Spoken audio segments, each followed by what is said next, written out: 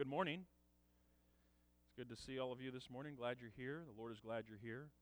If you are one of our guests, we're especially glad you're here, and we hope you will stick around after services. Let us get to know you, and you get to know us just a bit better. We are beginning a new sermon series this morning. It is entitled Amazing Grace, just as we sang a moment ago. And for these lessons, we are going to be in Luke 15. If you want to grab your Bible, turn to Luke 15. For the next few weeks, we will be camped here in Luke 15. Very interesting to preach a sermon series about grace from a chapter of the Bible where the word does not appear. The word grace doesn't appear in Luke 15. And yet, I do believe that the idea, the concept, the doctrine of grace is woven all throughout every verse of this chapter. Luke 15, we will be looking at verses 1 through 7 this morning. Let us read our text as we begin. Hear now the words of the true and living God. Now the tax collectors and sinners were drawing near to him, and the Pharisees and the scribes grumbled, saying, "This man receives sinners and eats with them." So he told them this parable. "What man of you, having 100 sheep, if he has lost one of them, does not leave the 99 in the open country and go after the one that is lost until he finds it? And when he has found it, he lays it on his shoulders, rejoicing. And when he comes home, he calls together his friends and his neighbors, saying to them, 'Rejoice with me, for I have found my sheep that was lost.' Just so, I tell you, there will be more joy in heaven over one sinner who repents than over 99 righteous persons who need no repentance." Let us pray. Gracious Father, as we turn our attention to the teaching ministry of your Son, our Lord Jesus Christ, we pray that we would see clearly what Jesus is teaching us about you. May it impact our hearts so that we may turn around and, in imitation of you, share your grace with others. We pray through Christ our Lord. Amen. You ever lose anything? Misplace your keys, your wallet, your car at the store, right? You ever lose anything? The Lord knows that we do. And so he told several stories here. We are very familiar with these parables. We're very familiar with the parable of the prodigal son, yes? We'll get there in a couple of weeks. But he told these stories, Jesus did. He told stories about lost things on this particular occasion. Lost sheep, which we're going to look at in some detail this morning. Lost coin is the parable, the story that follows after this. And then, not just one lost son, but I believe, as you'll see when we get there, both sons appear to be lost. And we'll talk about both of them in the weeks ahead. But in the meantime, lost sheep. What is communicated here is about a gracious shepherd who goes searching when a sheep goes missing. How gracious is our God? Well, in these verses, Jesus tells this story in order to communicate God's grace. There is a context, of course, to this particular account, and for that we need to back up into chapter 14. Great crowds have been following him, verse 25 of Luke 14 tells us.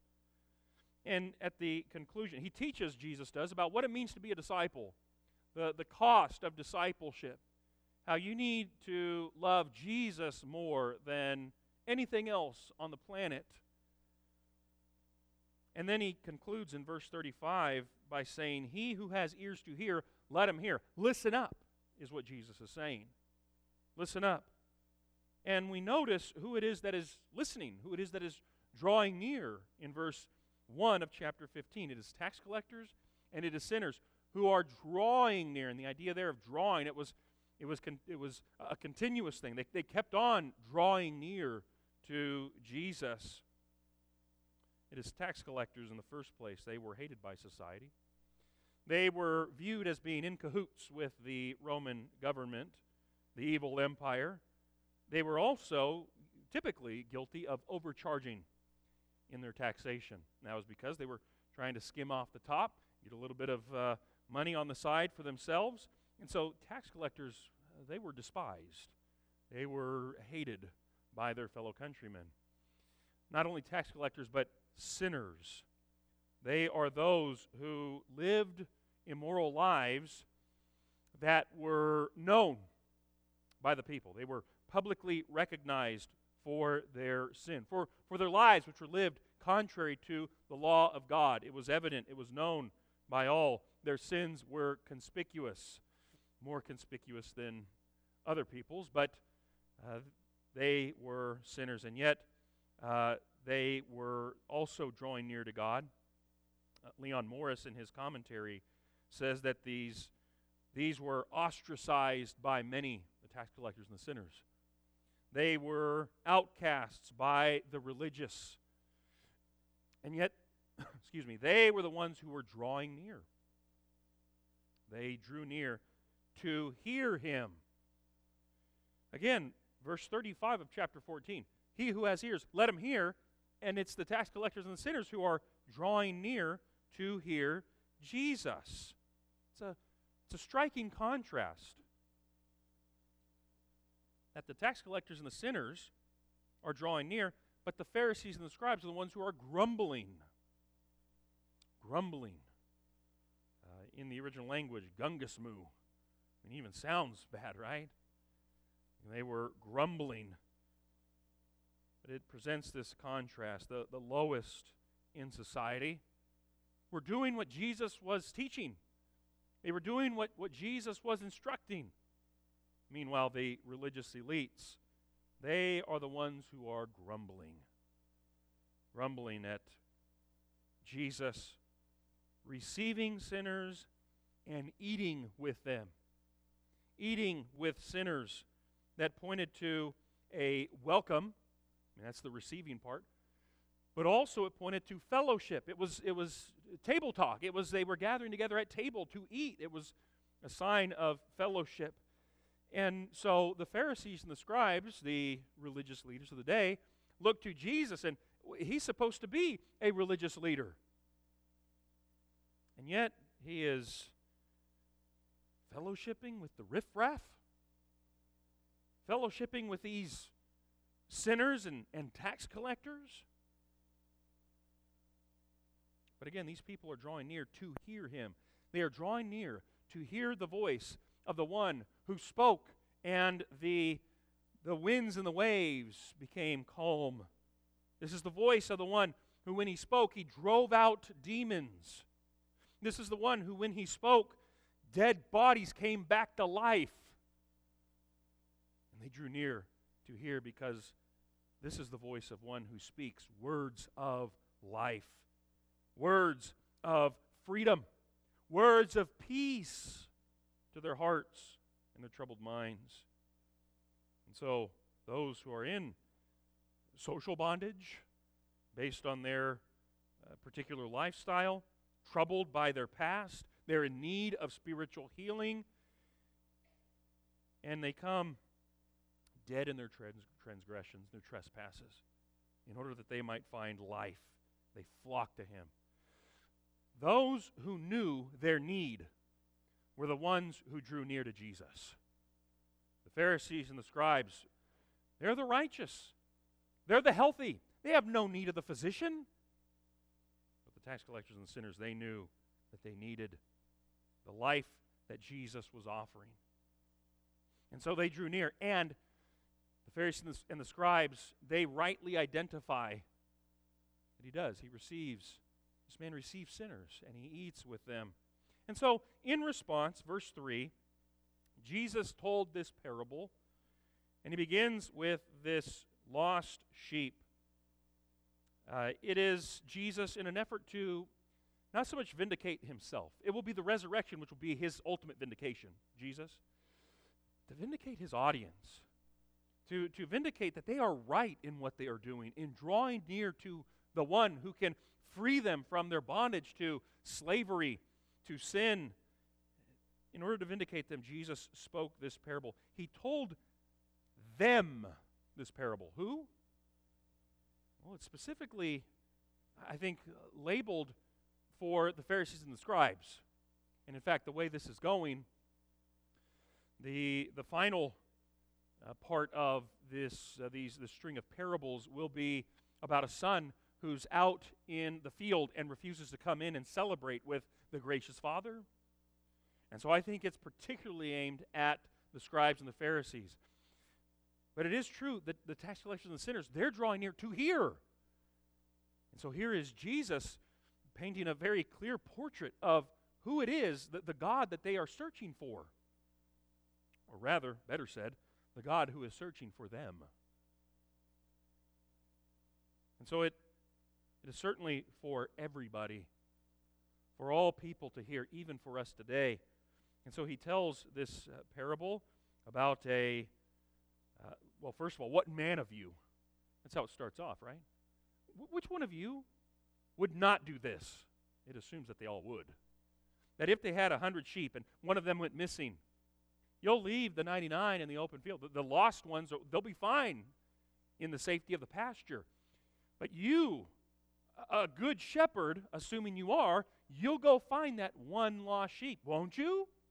And again, he assumes that, yes, of course, they would. They would all do this. Any shepherd worth his weight in wool would do this, yes? And then when he finds it, lays it on his shoulder. Notice that the shepherd, he doesn't just begrudgingly go out and then grab hold of that. Come on, you stupid, stubborn animal, right? This is a picture of care. It is a picture of joy, right? He doesn't berate the stubborn, stupid animal.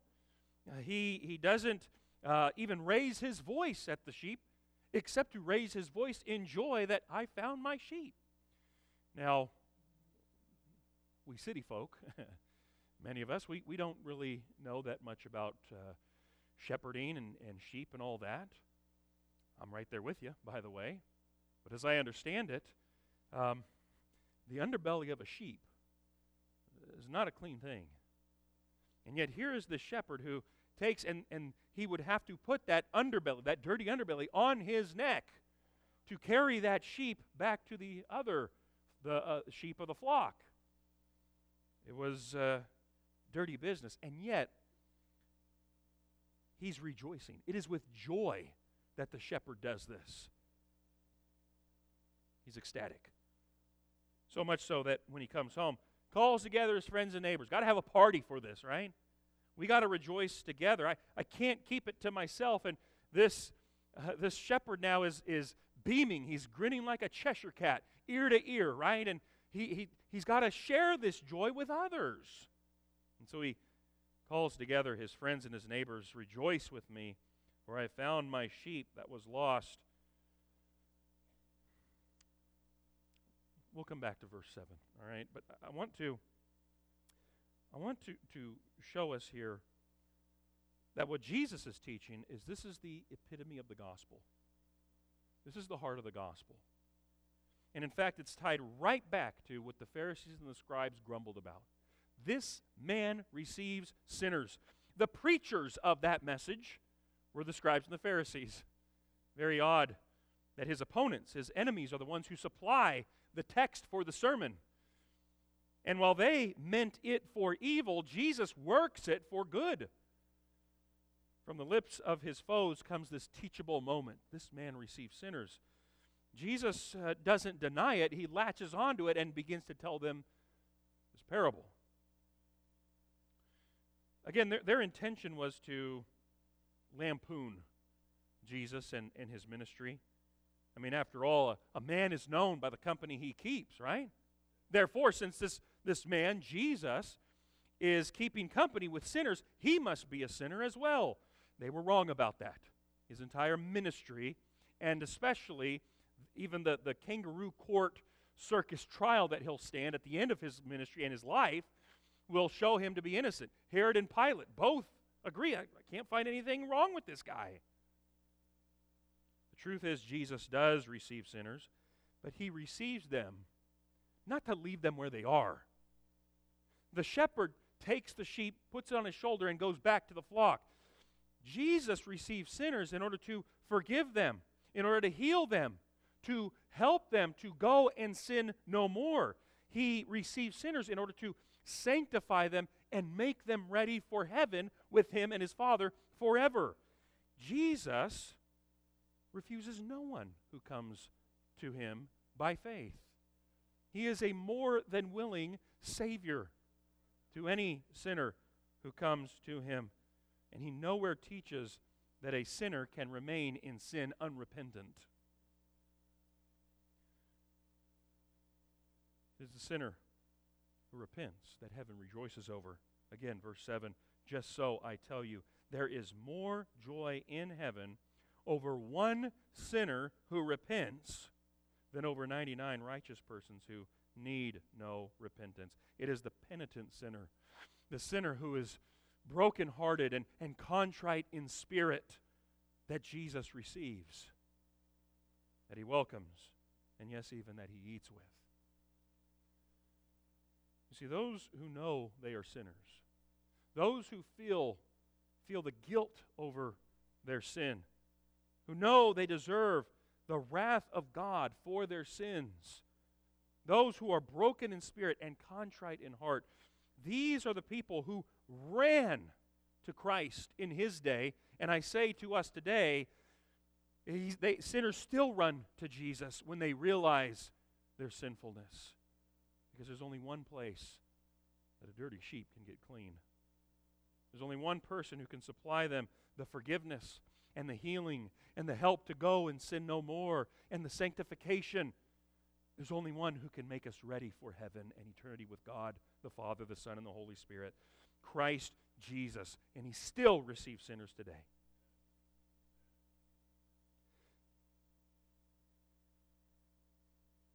Why does Jesus tell these parables? Why does he tell any parables, really? I believe that the purpose of each parable that Jesus tells is to communicate what God is like. What is God like? The Pharisees and the scribes, the religious leaders of Jesus' day, they'd muddied the waters quite a bit about who God was and what he desired. And here is Jesus presenting God as one who goes out seeking for lost sheep. It's a revolutionary idea in his day.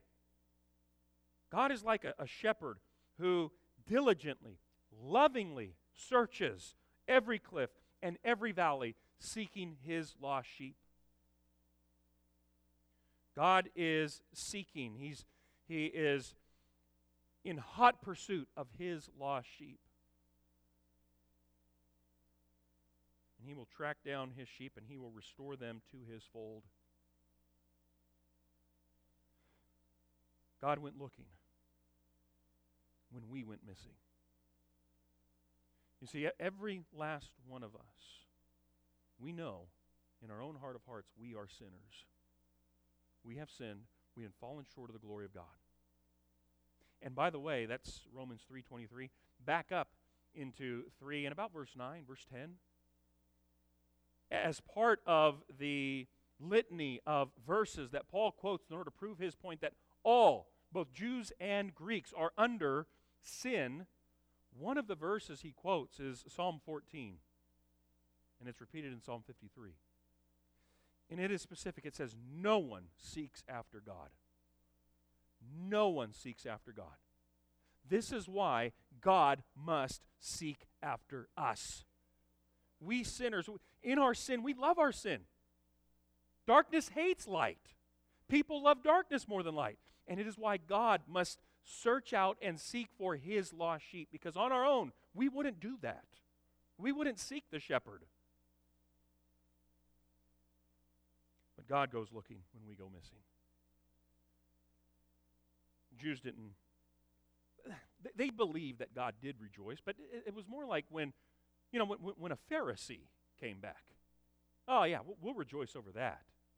But these tax collectors and sinners, they actually had another saying. They said that there is joy before God when those who provoke him perish from the world. In other words, all you sinners, God is happy when you die. That was a common notion, a common idea among the Pharisees and the scribes in Jesus' day. And I hope you see the burden now that is placed upon the common folk by the religious leaders of the day. The burden that the Pharisees and the scribes had placed upon the tax collectors and the sinners in their day.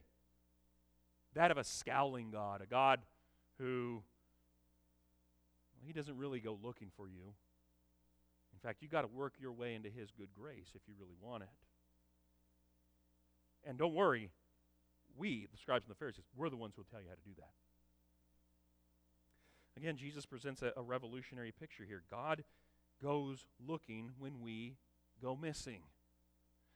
God was looking for you. And when he finds you, he celebrates. He's happy. He's joyful when sinners repent. There is more joy in heaven over one sinner who repents. Don't get him wrong. Don't get Jesus wrong here. The 99 righteous persons, God, there's still joy in heaven over that, who don't need to repent.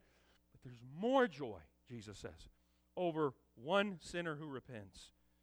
That's the picture that is presented here of a God who is joyful, a God who smiles, not a God who's frowning and just kind of sitting there like, when you coming back? Expect me to go look for you? No, God knows. No one seeks after him. He goes in search of us. And it was good news in Jesus' day. It's good news in our day as well, that God still goes looking for lost sheep. What is it that Isaiah says in Isaiah 53, verse 6? We all, like sheep, have gone astray. Every one of us has turned to his own way.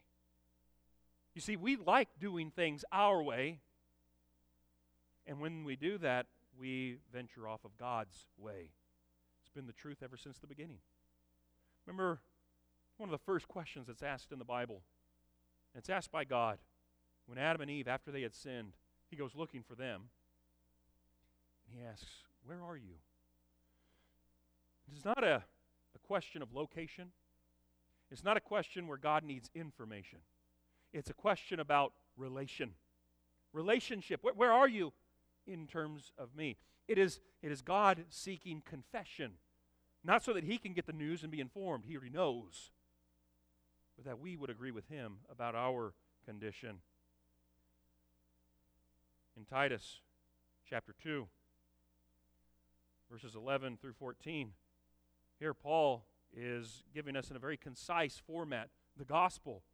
And he says, for the grace of God has appeared, bringing salvation for all people, training us to renounce ungodliness and worldly passions and live self-controlled, upright, and godly lives in the present age, waiting for our blessed hope, the appearing of the glory of our great God and Savior Jesus Christ, who gave himself for us to redeem us from all lawlessness and to purify for himself a people for his own possession who are zealous for good works. Notice, the grace of God appeared. When did that happen? When was the appearance, the manifestation of God's grace in time, space, and history? Well, Luke 15 is a good starting point. Where God the Son has come onto the grand stage of human history, and he begins to preach and to teach and to show and to demonstrate the grace of God. It is the life of Christ, his life, his ministry, his death, his resurrection, the whole gospel incarnate. That is when the grace of God came near. And now it is Jesus who is training us in righteousness and godliness. It is Christ who enables us to wait for his future appearing, our great God and Savior. Notice that Jesus Christ is our great God and our great Savior as well. clear, definitive statement by Paul that Jesus Christ is God, 100% fully God, and also our Savior. And notice it is Jesus who gave himself for us in our place, in our stead. Jesus took our place on the cross in order to redeem us from all lawlessness and to purify for himself a people, a flock, if you will, of sheep who all went astray. Every one of us turned to his own way. And Yahweh laid on him, the good shepherd, laid on him the iniquity of us all. Jesus not only took our place, he took our sin on the cross when he dies in our place. What's our response? Well, now that we're his, a people for his own possession, we are zealous for good works.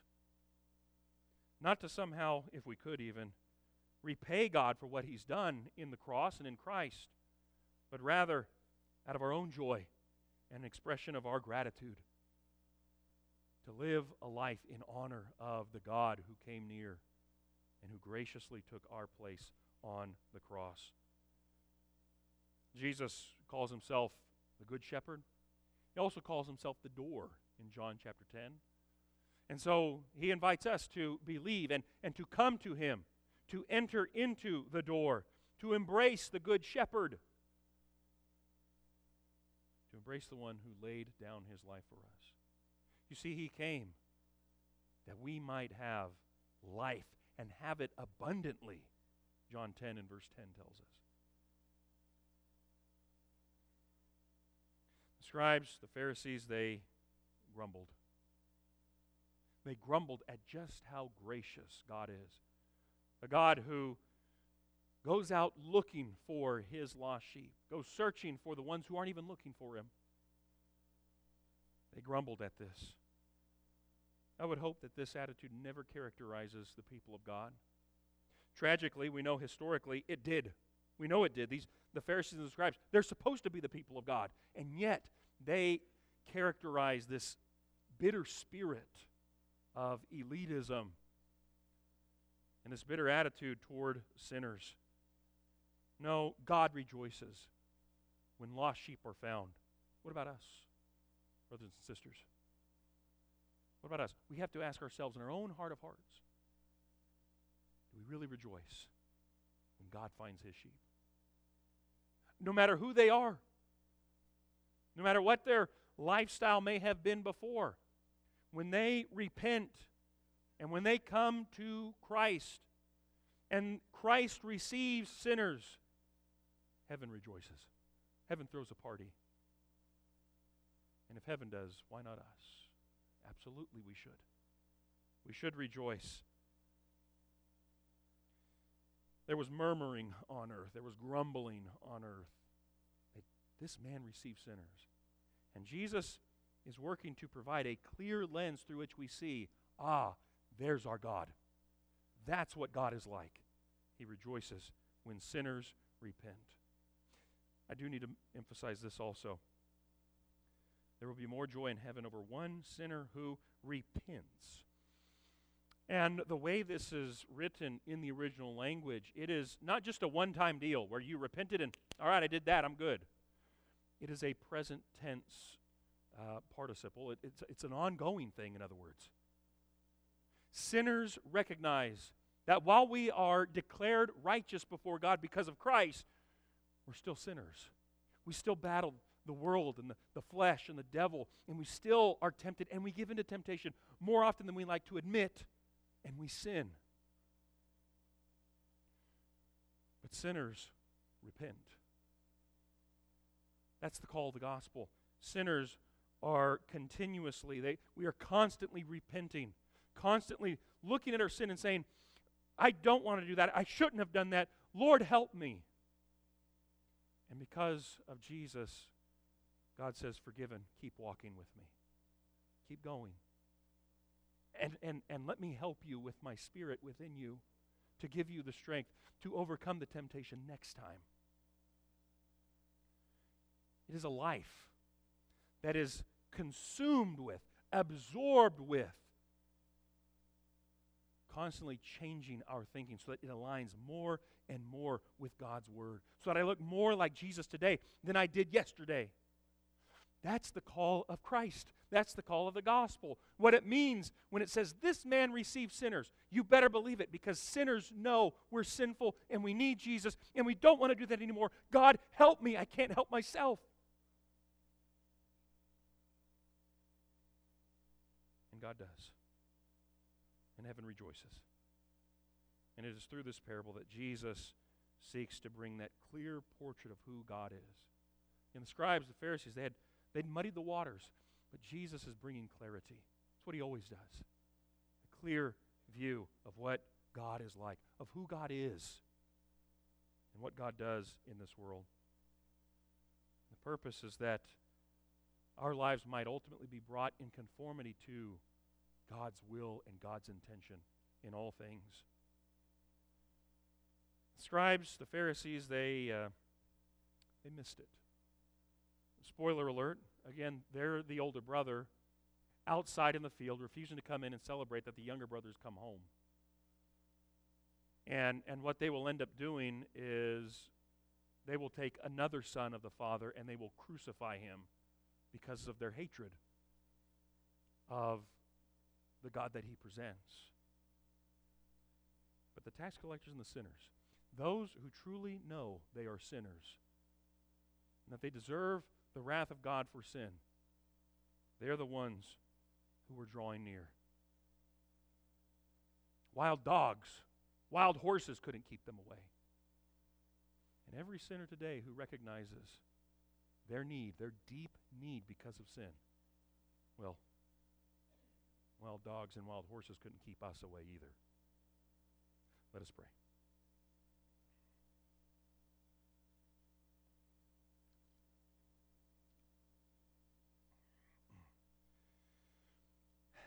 Can it be, Father? Can it really be that you are this gracious? And through Christ we see, by the Spirit who inspired these words, we know that it is true. You are scandalously gracious to us sinners even today. We thank you that Christ is the one who has made it possible that we can know you, that we can come to you, that we can believe the gospel, and we can be saved of our sins. Enable us, Father, by your Spirit within us, to live a life that is in conformity to the life of Christ. We pray all of this in Jesus' name. Amen. Is your life in line with the Word and the will of God? Maybe you need to enter the door. You feel the pull of your shepherd who has chased you all throughout your life. And you realize that he's found you. But you need to enter the door and you need to embrace the good shepherd. You need to repent and come home. In a moment, when Russ leads us, that'll be your opportunity to come forward and express how you desire to do just that this morning. We can help you with that, my friend. If you have yet to commit, devote your life entirely to the Lord Jesus Christ, what that means for you this morning is to turn away from your sin, to confess Jesus Christ as Lord, and to be united with Christ in baptism, immersed in water, have all your sins washed away by the precious blood of Jesus, raised to live this new life where you join with the rest of us sinners in a lifestyle of repentance, of constantly changing our thinking, changing our heart, changing our mind, allowing God to change us, transform us. Again, we can help you with that. In just a moment, it'll be your opportunity when Russ leads us come forward. Brothers and sisters, we who have obeyed the gospel, we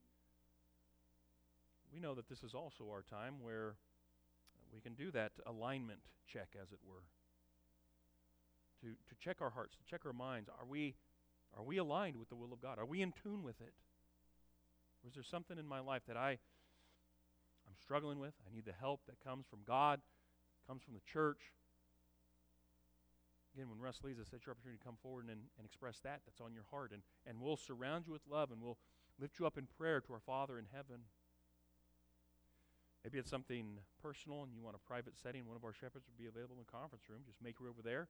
We'll do the same thing there that we'll do here. Surround you with love, lift you up in prayer to our Father in heaven. Maybe it's something altogether different than what we've been talking about this morning. That is weighing upon your heart. Could be something emotional or spiritual, mental, physical, what have you. The lesson is yours. The invitation is open. You can come too, right now, while we stand and as we sing.